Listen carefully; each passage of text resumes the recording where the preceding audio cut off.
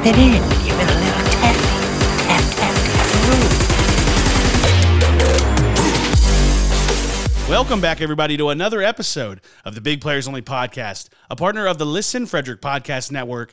Make sure to check us and other amazing content creators out at listenfrederick.com. We got a great episode for you today. We'll be talking all things that happened this past week at the Masters and the carnage that was Augusta with these crazy wins. What a win for Scottie Scheffler, a really talented field chasing him down. We'll get more thoughts on what happened this past week. Then this week coming up, we got the RBC Heritage in Hilton Head, South Carolina, a really great venue, a really cool course, and actually a really talented field. Usually you don't see that at the first week after a major. So we'll give you our talking points. We'll make our picks. Thanks for being here. Let's have a great episode.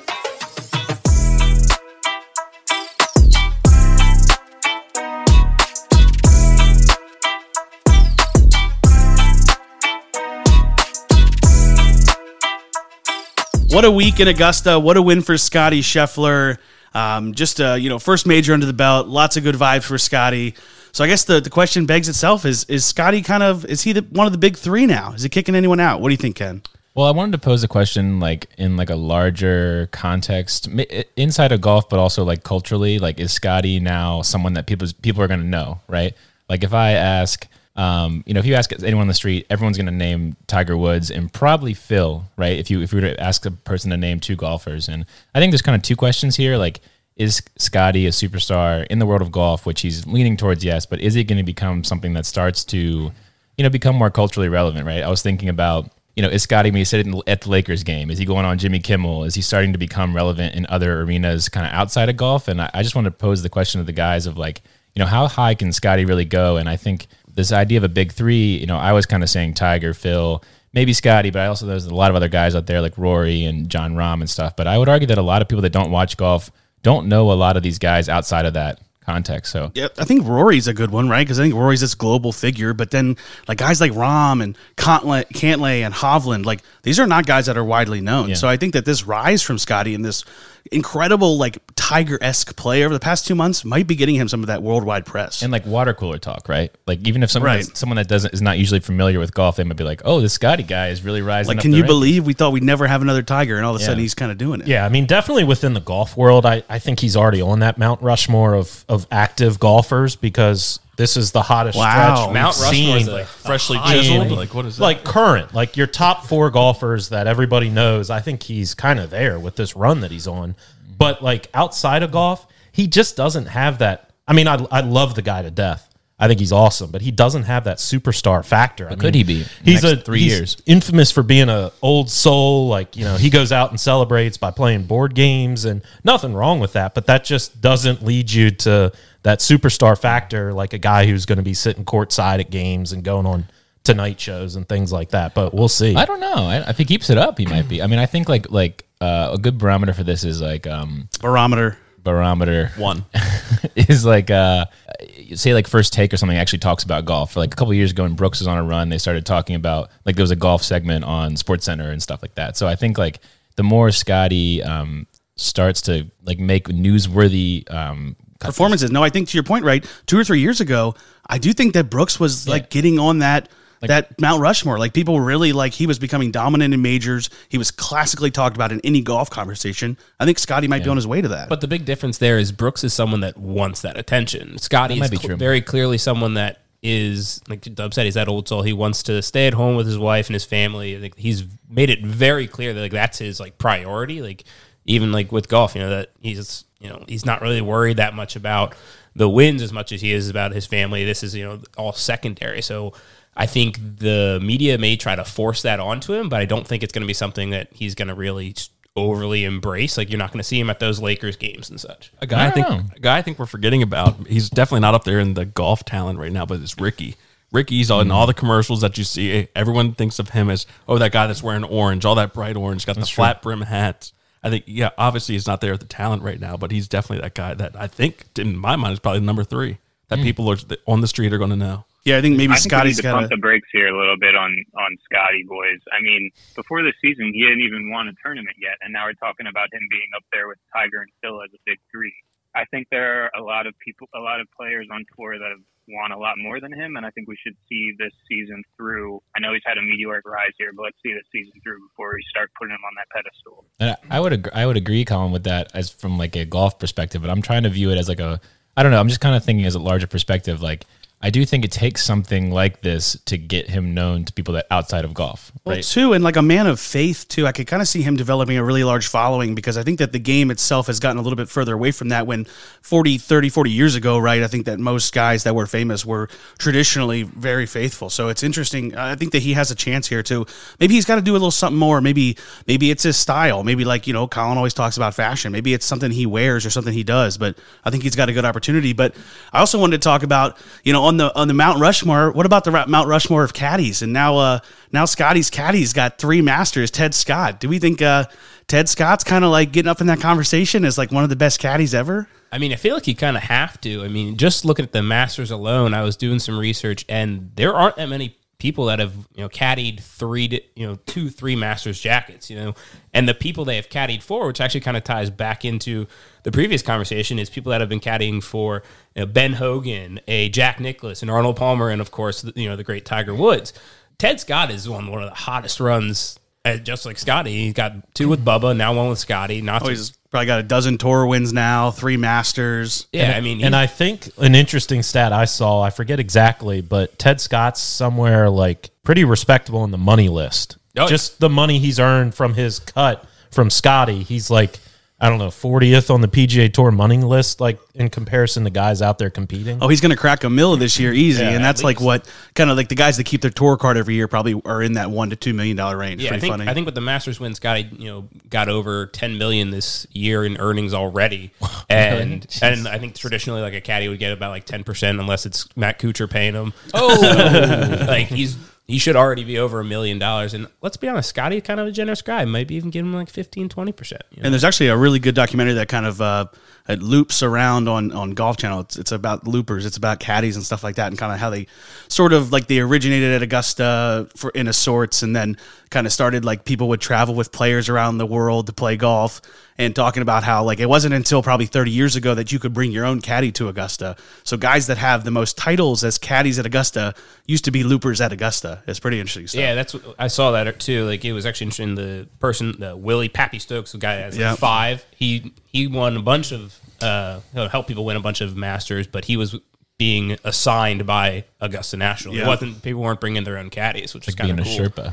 Yeah, exactly. He's just carrying them up Augusta. Tiger could have used something. Yeah, and I think in general, like caddies are one of those, like to me, like mysteries. Like how much value do they provide to these golfers? And I think you see a prime example here of a perfect marriage with Ted Scott and Scotty Scheffler.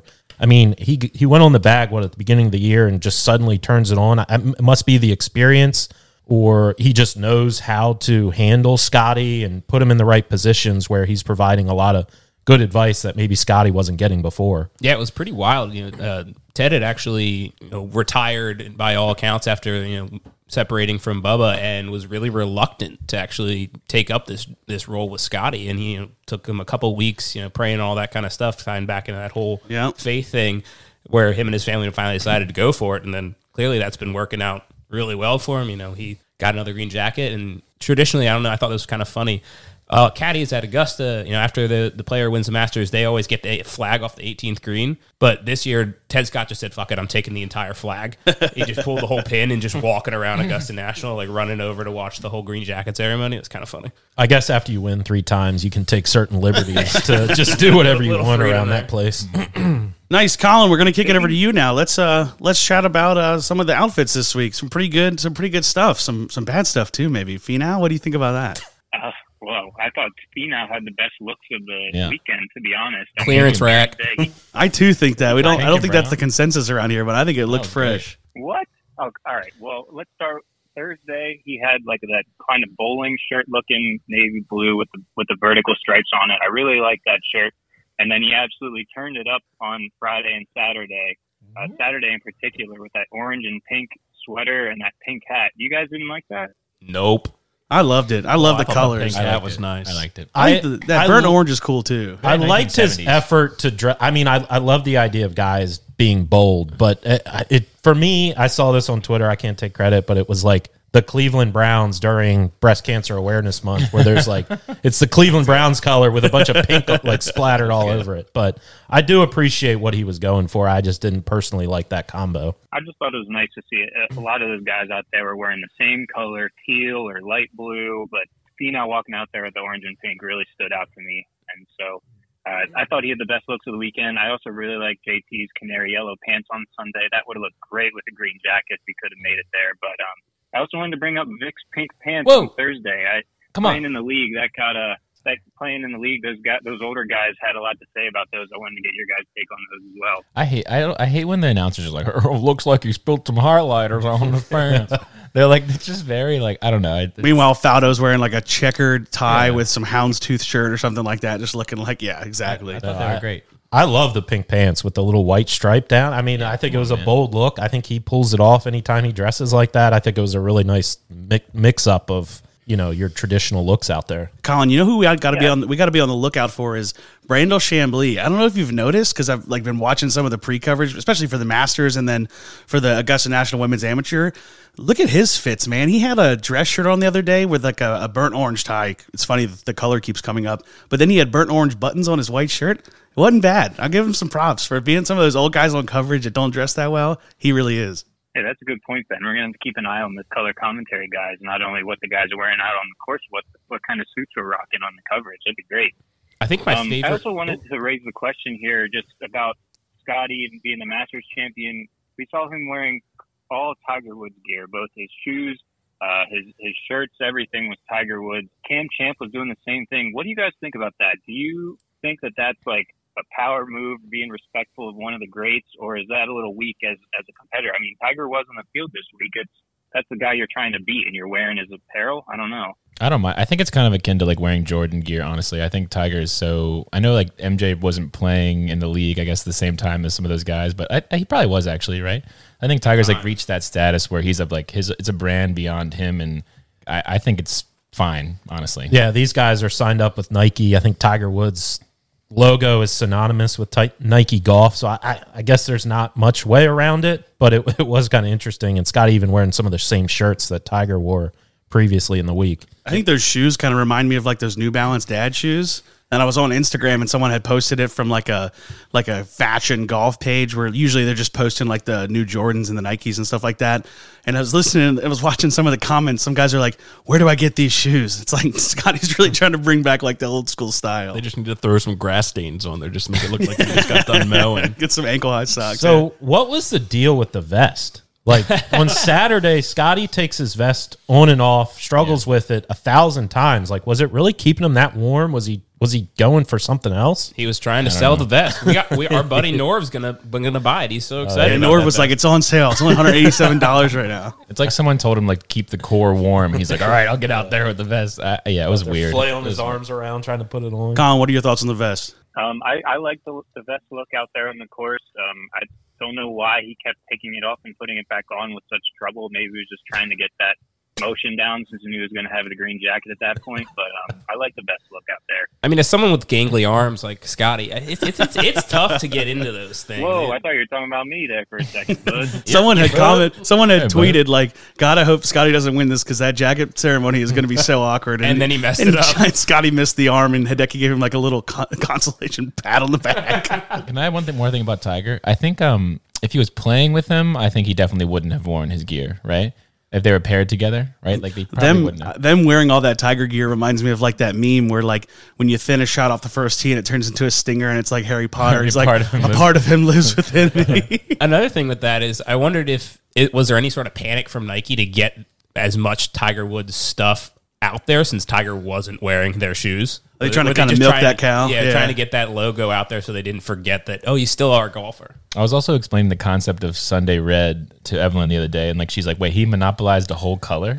And like it's literally his color. It's like the most popular color, and it's like I think Rahm usually wears red on Sunday. Is that what they said? He didn't like Patrick Reed do it. Patrick Reed tried to, and no one was this Sunday just out of respect. So I don't know. Tiger's the GOAT. Nice. Well, keep an eye out, everyone. We're going to be starting a BPO Fashion Instagram page here shortly, so lots more to come on that front. To kind of wrap out this Masters segment, Josh, I think we gotta look at some of these guys that just didn't play that well. Some surprising missed cuts and some crazy scores as the weather and the conditions at Augusta really started to get out of hand. Yeah, so definitely we talked about obviously the winners and who was at the top, but we talked so much about how this was such a strong field. We have so many, like, you know, the top 20 were all guys that could conceivably come in here and win this without a problem. And we had a couple missed cuts. I mean, worst of all, we're probably looking at Bryson DeChambeau. I think he 12 over, missed the cut, obviously, but by his standards, that's 22 over because he called it a par 67. So I can relate. I think he's having a tough time coming back from a wrist injury, so I'd just like to lay the groundwork there for some excuses going forward when I finally get the cast off. But, yeah, he's definitely not healthy and really didn't look well. Brooks Koepka missed the cut, 6 over, a guy who is notorious for only showing up for majors, didn't get it done this week. I think his putter let him down big time. Jordan Spieth, he just cannot get over that 12th hole. I think he tripled it on Friday, which caused him to miss the cut. Also, Jordan surprisingly putting really terribly. Like, really mediocre. It just didn't seem like he had the speed down. He was just missing 5 and 6 footers left and right. It's like he's so focused on that like swing and the swing change that he's kind of like putting aside his putting. I'm sure it's the putter's fault, though. It couldn't be Jordan's. Yeah, he read him perfectly. He did hit some really good shots too. He just like missed 5 footers and then hit like a 25 footer. I think it's something to look out for because I think that Jordan is actually hitting the ball very well right now. So when that putter starts getting back to normal, I think we got the old Jordan on our hands. Does Spieth still look at the hole when he's putting? Inside 3 feet, I don't know. I don't think he's changed it, so I would say probably. But definitely something tough. I wouldn't suggest any of our listeners should try it. Only Jordan can do that. Wait, what? He looks at the hole? He doesn't look at the hole. Yeah, he looks at the hole and not where the ball is. So like he just hopes for the best that he hits it like square. I think when you play golf long enough, you just like some golf psychologist came to him and told him to do that, and all of a sudden his putting stats went through the roof inside 3 feet. So he just continues to do it. Psychotic. I've tried it; it doesn't work. Yeah, I think looking at the hole isolates your feel more. You're not worried about your alignment. You're just focused on kind of feeling that speed through. And then a couple guys who did make the cut but didn't make any sort of noise. John Rahm, I mean, he's been the favorite coming into every tournament for the last 6-9 months, and he just did not get it done. I think the most value he got this week, he finally got to play with Tiger, might have broke the seal on getting some insider knowledge of Augusta, but otherwise just didn't show up. JT, I think he had a couple decent rounds, but everything was in his favor this week for him to capture his first green jacket. I mean, he's been playing well, and he's got bones on the bag. I think we were expecting him to do really well this week and just, you know, I guess he did get a top 10, but kind of a backdoor top 10 where he was never relevant and just kind of played well enough. I think definitely on that cusp. We saw him play some really, really good golf. Just kind of like, it just seemed like in the in-between shots where you kind of just needed to keep the boat steady, he was just rocking. Yeah, and it's crazy. Like, he started out 76, played himself out of the tournament on the first day, and then he comes back with a 67 on Friday in really tough conditions, and then in easier conditions on Sunday, shoots even par, and so, you know, you kind of wonder where his game's at right now. I mean, it tied for 8th, and he looked pretty dejected on the weekend, like he just couldn't get it going. And then this is probably a hot take here, a little disappointed in Rory. Yeah, he had the amazing round on Sunday, but it was, in my opinion, pretty meaningless because he was never in the tournament, and he was just going out there with no pressure, playing his typical. When he's just firing at pins, no worries, he plays amazing. No one can beat him, but he did not do well enough leading up to the weekend to put himself in contention. Which is really kind of like a trend for Rory. Like he's great on Sundays. He gets so many like backdoor top 10s, but you know, Thursday through Saturday, he's just kind of not mediocre, but relative to his talent, he's kind of a little mediocre on those times. I think it's something mentally, too, to look at for next year because I think it's a little bit of a Rory kind of peaking the hill. I think that he's finally knows that, like, it's there. He just needs to capture it for 4 rounds. And it was interesting. He said that was the most, I forget exactly the wording, but that's the most fun, alive or fun he's had playing in a major since he was trying to make the cut at the Open 3-4 years ago when it was on his home turf. So maybe, like you said, he found something and can kind of turn a corner going forward here. And then last, what do we think about Tiger's performance overall? If you are disappointed in that performance, he came here. We're talking Tiger standards here, okay? He came here saying thought he could win. He shoots 78s on the weekend. What do we think? All right, this is a guy who obviously, you know, could barely walk. He was, after 2 rounds, he was like tied for 15th or something like that. He was relatively in contention when, you know, 4 over made the cut and going into the final round at 6 people were under par. So, like, he definitely did a lot. I think he just got tired. You know, that's a brutal walk. It was his first real attempt, and, you know, I'm excited. We're going to see him, you know, in some other majors. It's kind of shaping up to look like. I think a good signal for him, a good takeaway, his speed is still there, hitting the ball great off the tee over the weekend. His putter just let him down, which I think is just tournament reps out there. So I think we'll probably see him at most of the majors this year. And, hopefully he can compete and continue making that noise and generating the headlines. Yeah, I think. Go ahead, Kenny. Today it was confirmed that he registered for the next two. Registered for the Open, and then he said that he wants to play, or the U.S. Open, and then he said he plans to play in the Open Championship, and that how much he loves St. Andrews and stuff. So that's a flatter walk, so it should be a little more tolerable for him. Does he have an automatic bid to all those? Well, it's Tiger, yeah. Not like inherently, but yes, they'll find a way to make him. But I really think that Tiger's performance was probably pretty on par with what you would have expected. I mean, I think that he probably didn't play his best golf over the weekend. He really struggled on the early holes on the weekend, which I think, like we talk about, Augusta's really, it's the front nine that is tough and the back nine where you can really go low. So, not to see him putt well was a little surprising, but it's just him being a little rusty, right? I mean, I think about him and Bryson are kind of like on similar timetables with having not played much and just not practicing much because of their injuries. So I think lots of good things from Tiger this week. How good did we feel Thursday night? Tiger shoots 71. He's right in the hunt. We're all like, oh, we're going to see a Sunday Tiger charge. I love how the featured groups were just rigged to just have everyone watch Tiger the entire time. It was incredible. Yeah, that's exactly how I wanted it.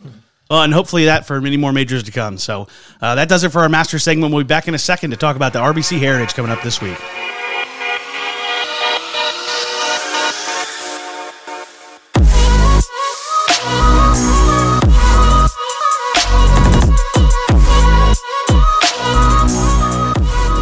All right, so following up a major is always a little difficult. These tournaments, sometimes they don't get the best viewership, but we got a pretty good tournament this week at a pretty fun course, an iconic 18th hole with a lighthouse in the background, a really pretty venue.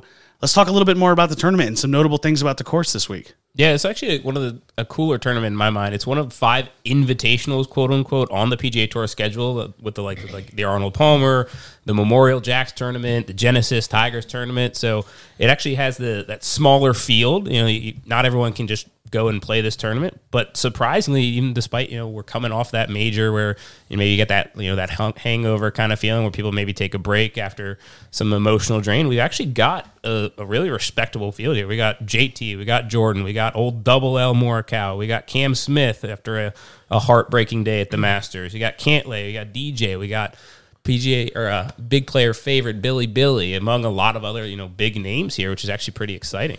Yeah, I was really shocked when I saw this field, and I started thinking about it a little bit more. I mean, Hilton Head, great vacation spot. We're 2.5 hours from Augusta. I think a lot of these guys are kind of coming off of a major, taking those who have families, taking their families on a nice little vacation, a little getaway, play a tournament while they're down there. So it's really cool to see. I think this is like you said, a fun tournament too. One of the more notable ones on the schedule. I think this is the only tournament on the PGA Tour that has an official mascot. So Sir Willie Ennis is an 18th century Scot, and he's kind of the template for the whole tournament.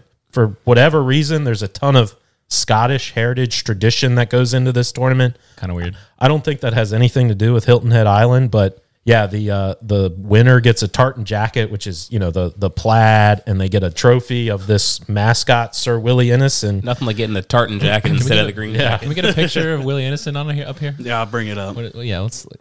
But the producers on the back here. It's a really interesting course. I was fortunate enough to stay down at Sea Pines last summer, which is the community that this course is in. But I didn't get to play. I think the price tag was a little too high on such a short notice. But really difficult course to play off the tee, in my opinion. I had a better driving day, put a lot of balls in play, but you're chipping out from under the trees, even if you are in the fairway. So definitely something to watch for this week. These guys have to be accurate and missing the right spots off the tee. But a course that plays hard, but we've seen some really good scores, right? Kenny, you found this 62s and 63s galore kind of at this tournament. There was 6 63s on moving day last year, I think. So a lot of guys going low, and a couple 62s, Cam Smith and Fratelli going low. So I was just thinking it's going to be refreshing post-Masters to see some pretty low scores. See some birdies, I know. Especially after this past one. Yeah. Where it's just a little other than Rory, you just didn't see much on Sunday. It's so true. What's interesting is that even with these these low scores, it's actually in very aggressive weather typically at this course, because it's another one of those, oceanside courses similar to like Kiowa. This is a course, I think it's Pete Dye and a Jack Nicklaus like combo course. And it's got those like brutal kind of grounded rolled greens that Pete Dye has, but then there's just wind like no other. Is this course public? Yeah, you can all play. We can play it. So we're gonna go. Yeah, it's one of my bucket list courses. I just think that 18th hole is just so fucking cool. And the 18 hole is really fun too, because the guys don't hit driver. They normally just hit 3-wood out there and take their mid iron, but it's right. The fairway kind of bulges out into the sound, and then gets really bottlenecky up by the green. So if you hit driver, it's an incredibly tight hole. What I kind of like about this course is it seems like a course that our group here would definitely be interested in playing. I mean, we frequent these East Coast courses, like in the Carolinas especially. So. You think about a lot of these courses we play down in Myrtle Beach, they're similar to this Harbortown course, where it's kind of tree-lined fairways, but also a lot of water. And if you hit it offline, you're not really sure how far into the wooded area you want to go, because you're not sure what might be lurking in there. So I always enjoy watching this course, because I like to think about us out there trying to play it. Well, and a lot of guys that do well here too hit the ball really straight, so they're going to be in the fairway a lot, which means you're going to see a lot of really good shots, because when the guys are in prime position, they're just sticking it close. Guys like Cam Smith and Matt Fitzpatrick, Corey Connors, like these are guys that posted 62 to 64 in the final round last year.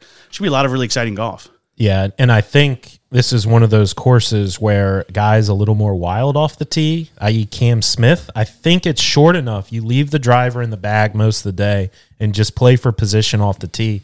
I think we even see par fives guys teeing off with a driving iron, still getting there in two. So pretty fascinating play. Go ahead. I want to say this is one of the courses when Bryson first came out after his bulk, he tried to play and it just didn't quite work with that, trying to just overpower the course because of the setup, which was really fun to see after all that hype. He had a top 5 here a couple years ago. Yeah, I think he's done I think he did really well at it prior to pre-bulk, and then post-bulk where he was just trying to bomb it through everything. It just doesn't work with how the course is set up. Great. Well, then other than all these really great players in the field, we actually have a really cool kind of spotlight player playing this week as well. If anyone's never heard of him, Morgan Hoffman. He was kind of coined to be the next guy. He come out of college in 2012. He was a world number 1 amateur, played at OK State and was really good, but we haven't seen him in a while. So what's the lowdown on Morgan Hoffman here, Tully? Yeah, so the Morgan Hoffman story it's actually really cool, really interesting. So you mentioned he was on tour from 2013, 2017. But a hugely hyped guy, like you mentioned, number 1 amateur. But in 2011, he kind of started to notice some issues with his pec, and he didn't really know what the heck it was. He went, doctors to doctors, all through while he's playing on the PGA Tour, and then finally finds out he has this certain version of muscular dystrophy in one pec, just one on his right side, and I think it's to some extent probably it was spread in other areas too, but it was just mostly focused there, and he was losing his swing speed. He couldn't figure out what the heck it was. Finally finds out what this is, and basically all the doctors from all the Mayo clinics and Johns Hopkins, all those huge names that you would know in medicine, they're all like, yeah, we can't do anything for you. You're just going to keep losing this muscle mass, and eventually you're not going to be able to play golf anymore. And he was just and to the point where he left the PGA Tour. He was going to Nepal. He has now been living in Costa Rica, trying all sorts of different versions or unique types of medicine. Yeah, holistic stuff. Yeah, it was things from as simple as fasting, meditation. He removed processed foods from his diet. Then he also did some things that may be a little more extreme that we would be a little intimidated by. He went for a stretch of I think it was 17 days where he only ate grapes. Grapes are good, but I don't know if grapes they're that are delicious, good. but he just ate grapes. Can you do wine too? Or I don't think so. But Just drink wine for 7 days. I was reading Daniel Rappaport did a really in-depth article where he actually went down to Costa Rica, and he's interviewing him. He's yeah, I would just go into Whole Foods every morning and just buy their entire grape section. And he was living in Jupiter at the time, and they were oh, there's the grape guy kind of shit. But then he's also gone even farther and weirder to where he's rubbing his own urine all over his body and drinking it. It's very odd stuff, to say the least. But he's playing again, so it's working. Yeah, what he's found while he's been living in Costa Rica doing all this other stuff, kind of been just literally out in the middle of the jungle in Costa Rica, basically, that he's actually started to regain some of that muscle. It's just kind of a wild story. It's pretty wild. Literally no one, drinks there is their no urine. there's no cure to this thing. There's just none. Him and Bear Grylls. And all the clinical research that goes on, they just can't figure out what's going on. And he, all the things that he's done, he's managed to at least make a little progress. I think it's pretty wild. Yeah, so he's going to be playing on, he has a medical exemption, similar to we've kind of seen with other players in the past, that he's had, I think, throughout this whole process he's going through. He's on the 16th of his 18, and I think they expire maybe at the end of the year or something like that. So we'll probably see him a couple times. Hopefully he does well enough where he can, continue to play. But it's just kind of a cool story to watch. And during all this time while he's going through this, he also, co-founded, a BPO favorite fashion brand, Grayson. So we've got, players like JT, Harry Higgs, EVR, Sam Ryder, Luke Liss, a bunch of players, not to mention our very own Ben Martinez, that he's just attached to, and like they know him. He was flying Dan Berger to tournaments in like 2016 and stuff. That's like cool. That. I didn't know that. Yeah, it was all sorts. Awesome. Yeah, and has the Morgan Hoffman Foundation that's supported by Grayson and supports things like muscular dystrophy and things that don't have cures. So like he's doing a lot of things outside of golf. I think it's crazy that it's only been like 4 years since we've seen him, when I would say most people don't even know who he is anymore. Yeah, it feels like it's been a lifetime, but it's only been 4 years. Yeah, I think he doesn't have any wins on the tour. I think he has 9 or so top 10s, but one of those was like tied for second at the Honda Classic, which we talked about, a few weeks back, is one of the hardest tournaments, on the PGA Tour schedule. So like he clearly had all the talent, and then, going through this. So it'll be interesting to see how he does, this tournament and a couple more times throughout the year. Yeah, really excited to have him back. And then I wanted to kick it around to you guys to see who else are we watching this week. Let's look at maybe not some picks, but what the course sets up well for. What do you got to do well this week? So let's start with you, Colin. Who are you looking at this week? Yeah, so when I think about this course, Harbor Town, I think Dub said it best, where you really have to think your way around this course. You could be in the fairway, but if you're not in the right part of the fairway, you still might be behind the tree. There's a lot of dog leg, a lot of semi-blind shots, especially in some of these par fives, where you really have to hook it around and hope that you get up there on the green and not in the water or the bunker. So for that reason, I'm looking at Russell Henley this week. I think he's plus 2,900, so pretty good odds. But when you think of, he leads the PGA Tour this year on strokes gained approach. So I like that stat here. He also had success early on at Waialae, which I think might play pretty similar to this course with a lot of the dog legs, not necessarily a course where bombers are going to thrive, but those guys who can put it right where they want it to be in the fairway and have a good approach to the right spot of the green where they can make some putts. So, I'm really looking closely at Russell Henley here this week. Yeah, I think it's also a course that kind of heavily demands a draw. I know there's a really iconic par 5 on the back that's a bit of a draw off the tee, and you got some really, really big overhanging trees on the left, overtop some water on your second shot. But Russell plays a draw really well, and he kind of plays it mid-height, so the wind shouldn't affect him too much. And like you said, just a great putter. Yeah, another guy that I'm looking at is Matthew Fitzpatrick. He's probably at the top of my list for maybe best player without a win on tour, but all he's been doing lately is just turning in top 10s, top 20s. He is so close to breaking through with that first victory. I think this course plays really well for him. Distance is generally his kind of weakness, but he drives the ball so well, accurately, puts himself in the right positions, and not to mention he's got that crazy cross-handed pitching grip, which is so wild. I can't even fathom how he does this.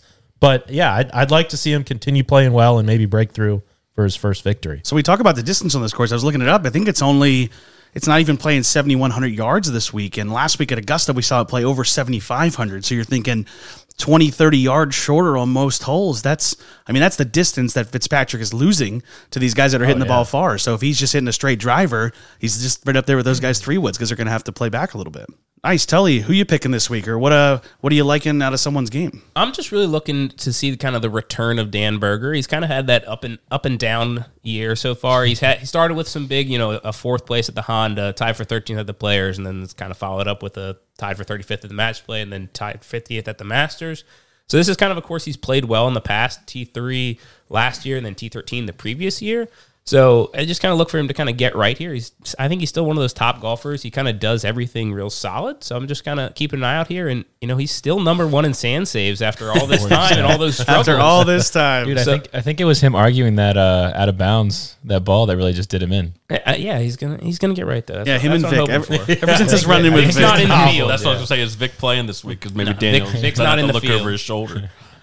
Well, and I think the thing I like about Berger's game, too, is I think he keeps it a little low. He kind of plots his way around a golf course. I think this place sets up perfectly for him, and you're going to see, like we talked about, because it's so short, lots of wedges and lots of scoreable opportunities. Lots of sand. Berger's, I don't think there is much sand here, but there's a lot of water. But if he doesn't get in the sand, I'm pretty sure he's got no problem there. All right, never mind. I just assumed there's a lot of sand by the water. Tyler and I were disagreeing on Cantlay over here if we want to talk about that. I was looking at Cantlay just because this course, I don't know, he had 3 top 3s and a top 7. I mean, the guy was making his bones here a couple of years ago, really killing it.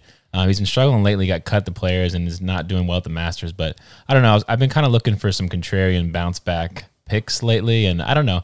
Seems like he has success here. But you saying you're zigging when other people are zagging? I'm zigging. People are zagging, but Tyler's going to zag. I'm zigging. I think you're looking at it the complete opposite as I am. It's like I just see Cantlay just continuing his downfall. Yeah. You're looking for a bounce back, but I just see this guy who was an absolute stud last year, and coming into this tournament, they've got him ranked 12th in the field behind guys like Corey Connors and Daniel Flippenbergers, who's out here fighting guys. World-class players he's behind. And Matt Fitzpatrick. World-class players. What have these guys done? Cantlay won the FedEx Cup. Matt Fitzpatrick over there. But what has he done for you lately? Cantlay won the FedEx Cup, and now he's behind these guys right away. It's like his game is falling off. I just don't know if he's going to bounce back like you think he is this week. I know that's not the right strategy this year because this year it's just Scotty winning over and over again. Scotty, Cam Smith winning over and over again. It's such an interesting contrast. If we go back to the Waste Management Phoenix Open, Scotty beats Cantlay in a playoff, which kicks off Scotty's absolutely meteoric rise, and now we see Cantlay. He hasn't found it. Is it called a meteoric fall, or is it a different word? I don't know. Meteoric fall. Yeah, what is that called? Well,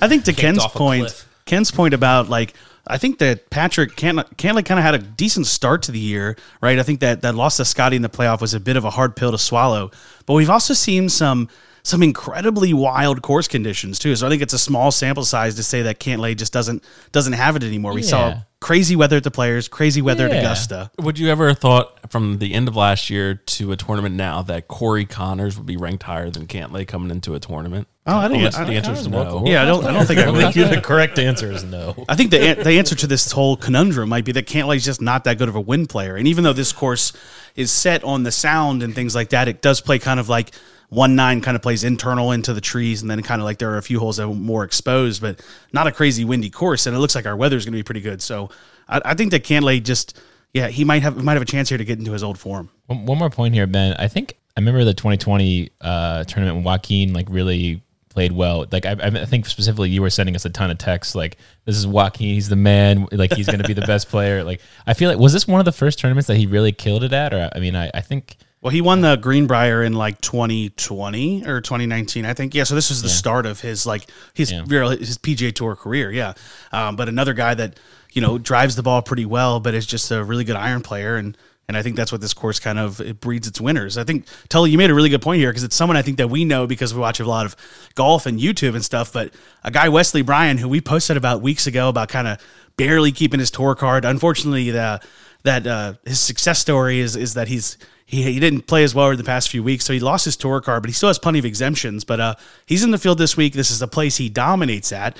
He's a Gamecock, South Carolina kid, and really like to see him. You got him, what, for top 20 here, plus 950. I think that's a pretty solid bet. Yeah, he won here, I think it was 2017, and I think he's definitely got that little bit of chip on his shoulder now. He had broken his wrist and stuff, but so he kind of struggled getting back, dub, wrist surgery, Bryson. It happens to all the best golfers we know, I guess. But yeah, I think it's just kind of another fun story to watch. I obviously like the underdogs, so we're looking out for that. I don't really think his game is trending in that bad of a direction, but I think that he's probably one of those guys that's falling into that pod of isn't hitting the ball as far anymore, and we've seen distance dominate the game. But this is a course where it seems like the field really has a better chance, and there's plenty of opportunities like this kind of scattered throughout the schedule. So I like seeing guys like Berger and Bryan kind of play very similar games, not super long off the tee, but get a lot of things done. I got one more guy I want to look at just real quick. I'm really interested to see how Cam Smith bounces back kind of after falling apart in round 4.